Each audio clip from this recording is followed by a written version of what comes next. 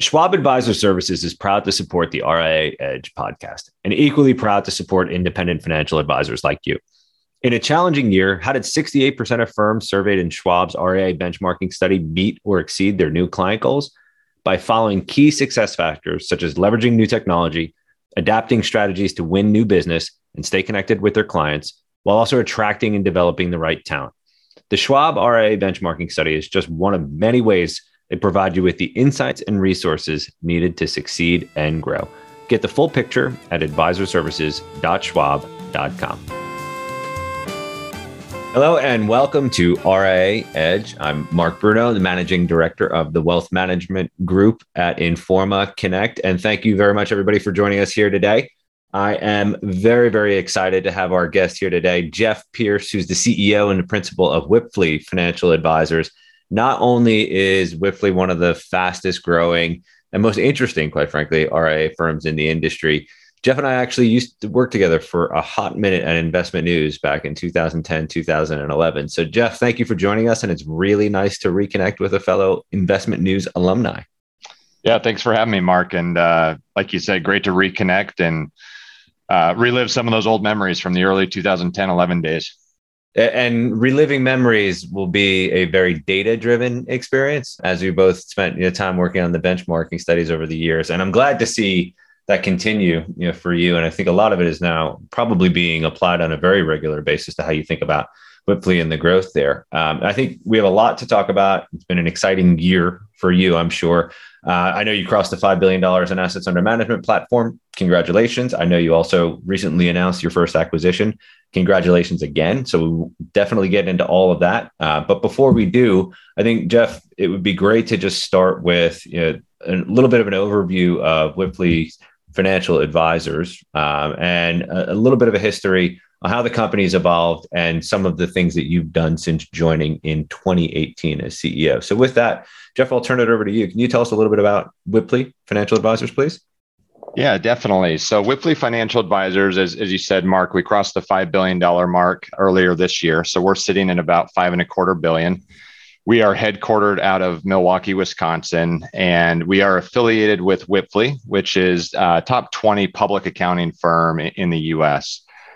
We've got offices in 17 different locations with staff in each of those locations, definitely leading with a client first mentality and surrounding them with all the expertise that not only Wipfli Financial, but Wipfli can bring to that as well. And I can tell you, when I accepted this opportunity to join a CPA affiliated wealth management firm, many of the folks that I've worked with over the years throughout the industry made me very aware of the challenges that would come with that. We see that oftentimes with these CPA affiliated firms, that there's different visions, different views of how we should think about the firm and build the firm and service clients. But can tell you, just from the success that we've had over the past couple of years and the momentum that we're seeing within Wipfli Financial, we've found what I feel is a really good recipe for success in terms of collaboration and putting aside any challenges or differences that an accounting firm and a wealth management firm have in working together, and really being able to drive strong organic growth and present ourselves in a very successful way as well through an inorganic growth strategy and attract other firms to what we're doing here.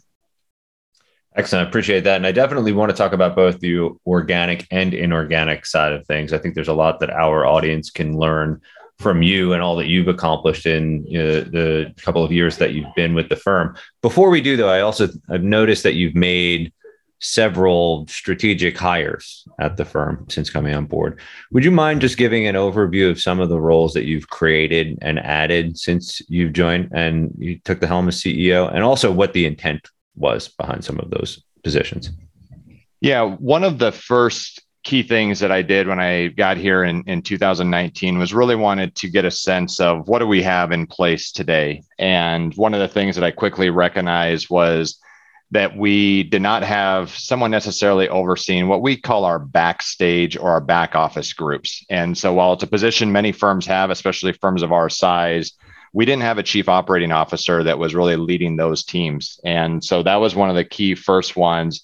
That was actually an internal promotion with Jandy Rowe, who was overseeing our client service team. And so that really helped orchestrate all of the back office teams that we have, which includes our operations team, our client service team, our investment team overall. And it helped make sure that those teams were connected. It helped drive consistent processes across our 17 different locations, which can certainly present challenges in itself. But making sure that that back office is empowered and the ones driving consistency from office to office to drive that consistent client experience overall. So that was one of them. Another one that we just recently hired and added to the team was a head of advisor success. We're really excited about this role. Craig Bartlett joins us with about 25 years of industry experience as our head of advisor success. And a lot of people were asking, what is that role? What does that type of title mean? And what's the purpose of it?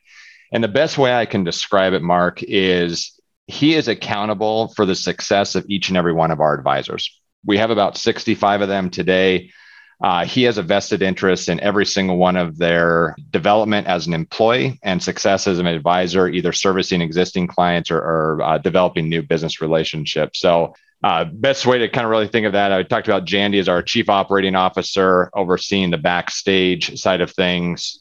Craig oversees the front stage side of things, or our client facing or advisory teams overall. So those have been two real critical positions. And that way we've got someone that's accountable for that client facing piece of the business, as well as the more behind the scenes piece of the business. And those two work very, very closely together as we think about pursuing our vision and strategy overall. I appreciate that. Yeah. It's very helpful, just because I think the way you're looking at the division of labor, right? Internal, external ownership to some extent. Yeah, you're larger than most RIA firms, but I think it's just an important distinction. We've seen in the staffing compensation studies for years, the larger firms, one of the most commonly added or created positions was a COO, especially if it was a firm over $1 billion. And I've heard a little bit more from firms of your size about these types of advisor success or even chief growth officer roles, depending on the size and the ambition of the firm. So thank you for sharing and giving some insight into that. Appreciate it. And I think will be very helpful for our audience as they're thinking about ways to be more efficient and have more ownership and accountability, some human capital strategies that they can put in place. With that too, I definitely want to make sure you just announced your first acquisition, and I believe it is slated to close at the end of the year or by the end of the year, but I'd love to get into a little bit more detail there. Jeff, would you mind, one, before you even did the deal, just giving us some insight into what your viewer, M&A strategy in general is, and then two, what was it about this particular acquisition of Redwood that made for a perfect fit? Yeah, so Redwood Wealth Management out of Alpharetta, Georgia, an Atlanta suburb. They're our first acquisition, as you said, Mark. We'll be closing that deal at the end of this calendar year overall. As we've thought about acquisition within our business, this is our first one. We hope it's the first of many, but it's not simply a land grab or going out there acquiring assets. We certainly are focused much more on that people first acquisition strategy. And it's not just one or two key employees or a rainmaker. We're really looking top to bottom in an organization and looking for really solid, good talent overall that are additive to our team. And that's been very important for us, because what we recognize as a business is without good people, we have very little to offer to clients. And so we want to take very good care of our team. We want to add people that believe in everything we can do for our clients, believe in our mission, believe in our vision, and want to operate in that team environment, in that collaborative environment, and would say that we truly operate that way. So as we go out there and look at these potential candidates, we want to make sure they're certainly in the right marketplace. But in addition to that, we want to make sure that they're leaning in, that they're buying in, and that it's not necessarily one of those sell and exit the business type strategies overall. Definitely. And I'm curious, when you look at, you mentioned talent. We just hosted our very first RIA Edge valuation and M&A workshop. And one of the comments that stuck with me coming out of the event was, it was a presenter who mentioned it's easier right now in wealth management to acquire talent than it is to hire talent. There's just a shortage of talent out there and so much competition.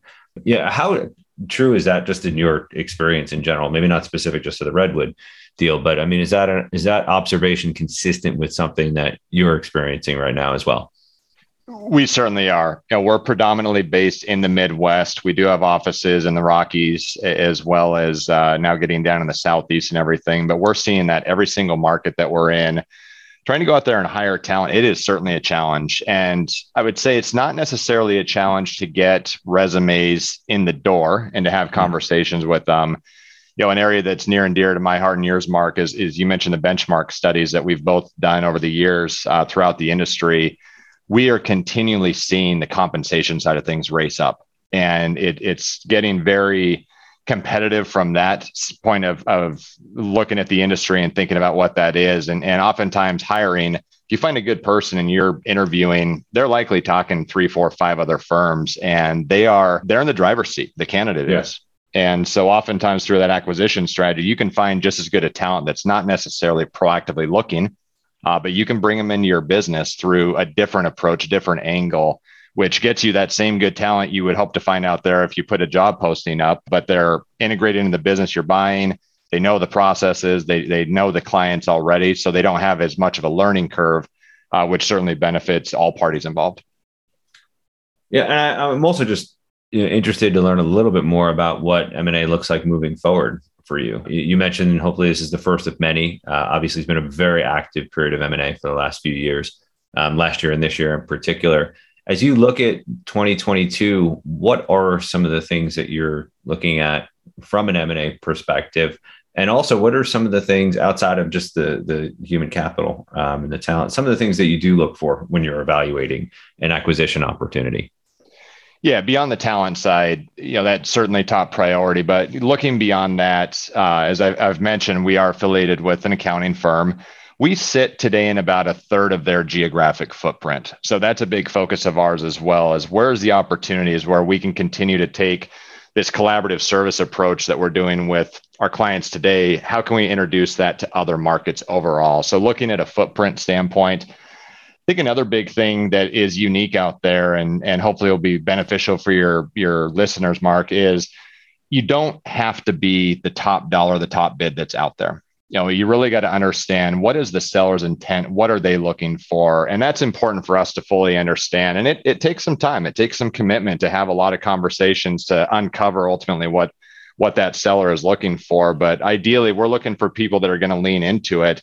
But also, what else are they looking for beyond just some type of maybe potential liquidity event or joining a larger firm? And what oftentimes we're seeing through the conversations we're having, advisors want to take care of their people. They recognize that they've got good talent and they want to make sure that they're giving them opportunities. And if you're operating in a small to mid-sized firm, you might not be able to offer the same career paths and areas of focus and allow people to be a subject matter expert like they might be passionate about doing. So that's certainly a big area overall. Obviously, streamlining through efficiencies and processes and having that centralized back office I described earlier is another key thing. A lot of acquisition targets that are out there, they haven't built that yet. It comes at a cost. It comes at an investment, just like hiring a COO or a head of advisor success. It is a big leap of faith that you're going to bring the right person in and that you're going to see the business case play out as you had intended it to. It compresses margins in the short run, but it goes a long way in the long run if you get it right and being able to have that platform that's set up there overall. And then another big piece is growth. I think a lot of firms right now, if we look over the past 10 to 12 years, the market has been very strong. And as a result of that, if you start stripping your growth down and start looking at an X market, a lot of advisory firms who historically may have grown 8, 10, 12% are now growing somewhere between 2 and 6% most commonly. And many of them are trying to figure out how do we get back to that double-digit growth X market through organic strategies. And that's something, through the right partnerships. We've got the benefit of being affiliated with an accounting firm and have figured out how are we effectively collaborating with the accounting firm to drive that growth overall. That's going to be critical to every firm's success. Is you can't just simply rely on client referrals anymore. Just like we instruct many of our clients to diversify their portfolio and their asset allocation, we as advisors have to diversify our growth channels as well. I definitely want to get into that in more detail in a moment, but I just have one more question on the M&A side first. As you look at M&A opportunities and see not just what you're focused on, but what's happening in the industry, you hear it all the time, right? That the valuations are at an all-time high. Some people use the word bubble. Some people are saying it's a buyer's market, or others are saying it's a seller's market. no shortage of opinions on where we are in this pretty unbelievable M&A period for the RIA industry. Where do you think we are, though, and how would you describe the M&A environment right now? Yeah, depending on the numbers that you look at, it's somewhere between, let's say, 17,000 and 30,000 independent RIAs that are out there. My opinion is that's still way too many. And we've all seen the stats around the aging advisor base overall. So we're going to see some natural compression just from retirements. But you mentioned higher valuations. You're spot on. A lot of people are looking at that and see dollar signs. And so there's natural consolidation just because they can't turn down the offers that are getting put on the table in front of them overall. If I had to put a wager out there or look at my crystal ball, Mark, I would say, I'm going to use the 17,000 independent RIAs that I view as really who were out there as our peer firms. That's probably about 15,000 too many. It's going to go somewhere much less than where we are today. I would say we're going to see a lot of that occur probably over the next 8, 10, maybe 12 years overall. But it's going to result in some super large national players that are emerging. We're already seeing some emerge overall. We're going to see the regional players that are out there too, but we're going to see much more squeeze from a client experience and talent experience standpoint or employee experience standpoint, that the small players just aren't going to be able to remain relevant and competitive. And so they've got to figure out, do I invest and grow through bringing on some overhead? Do I partner up with a firm, or do I ride this out as long as I can, recognizing that there might not be a real long-term future? Yeah, it'd be very interesting to see what happens, right? There are so many different contributing factors, whether it's the demographics, capital that's coming into the space right now, but it's an interesting time to be sitting in your seat, and mine for that matter as well. With that, I definitely want to talk a little bit about some of the organic growth that you've had as well. I mentioned before, across the $5 billion in assets under management threshold. I'd be curious, for one, since you joined, where have you seen most of that growth come from? And then how have you been sort of intentionally continuing to accelerate that growth and lean in where it makes the most sense? Yeah, a couple of big things that we've been focused on. One was strengthening the relationship with the accounting firm. Our business has been around since 1999. We launched Wealth at a similar time in the late 90s, like many other public accounting firms did, and had some early years of success. And then there was some difference of views and opinions and visions. And ultimately, our firm went through a split back in 2018. And through that whole process, there was some friction with the accounting firm. It's not uncommon to see CFPs duke it out a little bit with CPAs of the workload and the wealth that someone can generate in working in one of these businesses overall. So a big focus was coming in, and I brought my consulting background, my research background, and took the opportunity to help educate the accounting firm and understand what's the opportunity that's in front of us? What's the opportunity in front of us for their clients that they work with? And how can we work and partner together more effectively? So that's been a big piece of it. When I got here, we had about 1.5% mutual client penetration. If we look at it today, it's about 3%, a little north of 3%. And the nice thing is that we're seeing that momentum increase, it seems like each and every day overall. And a big part of that is recognizing that these clients have needs that extend beyond their tax work, or if they're a business owner and we might be supporting their business entity, at the end of the day, they're an individual as well. And so they've got needs on that individual side of things. So really just bringing, rather than relationships being one-to-one, surrounding them with all the people that we can service and support these clients with. They might not consume a service that day, but at least there's that awareness factor. And just by creating awareness, we're seeing a lot more clients come back to us and say, hey, a few months ago when we talked about that, you mentioned that you've got a wealth management group. Can we explore that a little bit more? So that's been a big focus. The other big one that we rolled out back in 2020 was we rolled out what we call our advisor business plans. And our advisor business plans were created really off a single conversation that I had with one of our advisors here in Wisconsin. And he told me what his goal was for the year. And I asked him how he was going to get there. And his comment at that time was, I'm going to try a lot of different activities. And at the end of the year, hopefully I hit whatever my revenue goal is. And so that's great. It's an approach, it's a style, but it's not really a focused approach. And you're trying a lot of different things. And at the end of the year, how are you going to know which one was successful and which wasn't? So through these advisor plans and a series of questions that we ask each of our advisors, getting them focused. And it's not just quantitative, it's not just qualitative. There's a nice balance there, but helping them hone in on which clients do they enjoy working with the most, whether it's a common hobby, it's a common profession, it's a common employer, whatever it is, and giving them the time to think about that, take a step back, evaluate today's current client base that they're working with, finding those common traits and themes, and then building that plan around that so that when they are doing their activities for the year, they're doing it with the types of clients and prospects that they want to build a business around. And that just laser focus approach that we've had over the past 2 years has really seen a lot of benefits and it has accelerated our growth overall.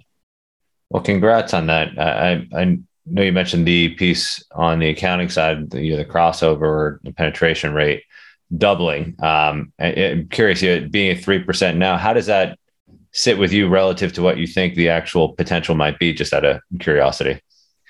Yeah, we certainly recognize we're never going to get to 100%. I talk with our managing partner on a regular basis on the accounting firm, and we would really like to see that number get to 10%, but I'm confident we'll be able to get it to 20% over the years ahead. Yeah, I appreciate it. I asked the question just because I mentioned our M&A workshop last week, and one of the topics that came up was just how some of the firms in the room can leverage the access that they have to participants in the 401k plans that they're advising. So it brings up this notion of the opportunities that exist when there are these convergence points, right? We already have a connection and some sort of relationship with their financial an individual's financial lives. So this just kind of sits in that same camp.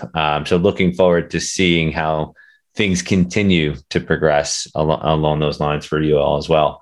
I think we have just about touched on everything that was on my list here today. And I appreciate you taking as much time as you have to share a little bit of insight, not only into your M&A strategy, but the organic growth side of things. Before we let you run, Jeff, is there anything else, if if you had the ability to sit down with one of our listeners who's thinking about how do I get from 250 million in assets to 500 million, or from 500 million to $1 billion? Are there any other final closing thoughts that you would give for that individual on how they could drive some more intentional growth? Yeah, the biggest piece of advice I would give there, Mark, and again, this goes back to the many years of researching our industry and being a student of our industry.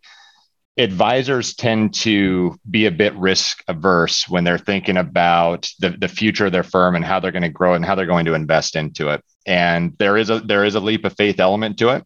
And I can tell you, if it feels right in your gut, you got to take a chance. You got to give a shot at it and invest in those things. Hiring that first kind of director of operations or chief operating officer role, or reevaluating your technology, just making that investment. Does it compress margins in the short run? Absolutely, it does. But you're doing it as a long-term play to stay relevant out there. And that's critical. And it can be scary, especially when you're an owner in the business and you're writing those big checks and you're thinking about, well, what's this mean for the future? And what's it mean for me personally? If you take that risk, I've seen it. I've seen too many firms not take the risk and end up struggling and failing. And I've seen a lot of firms that have taken the risk and they're now, 2, 5, 10 times larger than they were when I was talking with them a handful of years ago. So don't be afraid to go out there on a limb and give it a shot every once in a while. That's a great piece of advice and a perfect place to wrap here. So Jeff, thank you so much for stopping by RIA Edge. It's nice to connect again. Hopefully it won't be another 10 years, right, in between conversations here, but we'll have to have you back on very soon. So thank you so much for joining us here. Thank you, Mark. I appreciate the time. And thank you to our audience here for joining us in another episode of RIA Edge. Hope you found this to be very valuable, very informative. We'll be sure to reconnect with Jeff in the near future and watch Wipfli's progress as it builds its firm and its organization across 2022 and beyond. Until then, again, thank you very much for joining us. I'm Mark Bruno, Managing Director at Informa Wealth Management, and we look forward to having you all back on another episode of RIA Edge soon. Schwab Advisor Services is proud to support the RIA Edge podcast and equally proud to support independent financial advisors like you. In a challenging year, how did 68% of firms surveyed in Schwab's RIA benchmarking study meet or exceed their new client goals? By following key success factors such as leveraging new technology, adapting strategies to win new business and stay connected with their clients, while also attracting and developing the right talent. The Schwab RIA benchmarking study is just one of many ways They provide you with the insights and resources needed to succeed and grow. Get the full picture at advisorservices.schwab.com.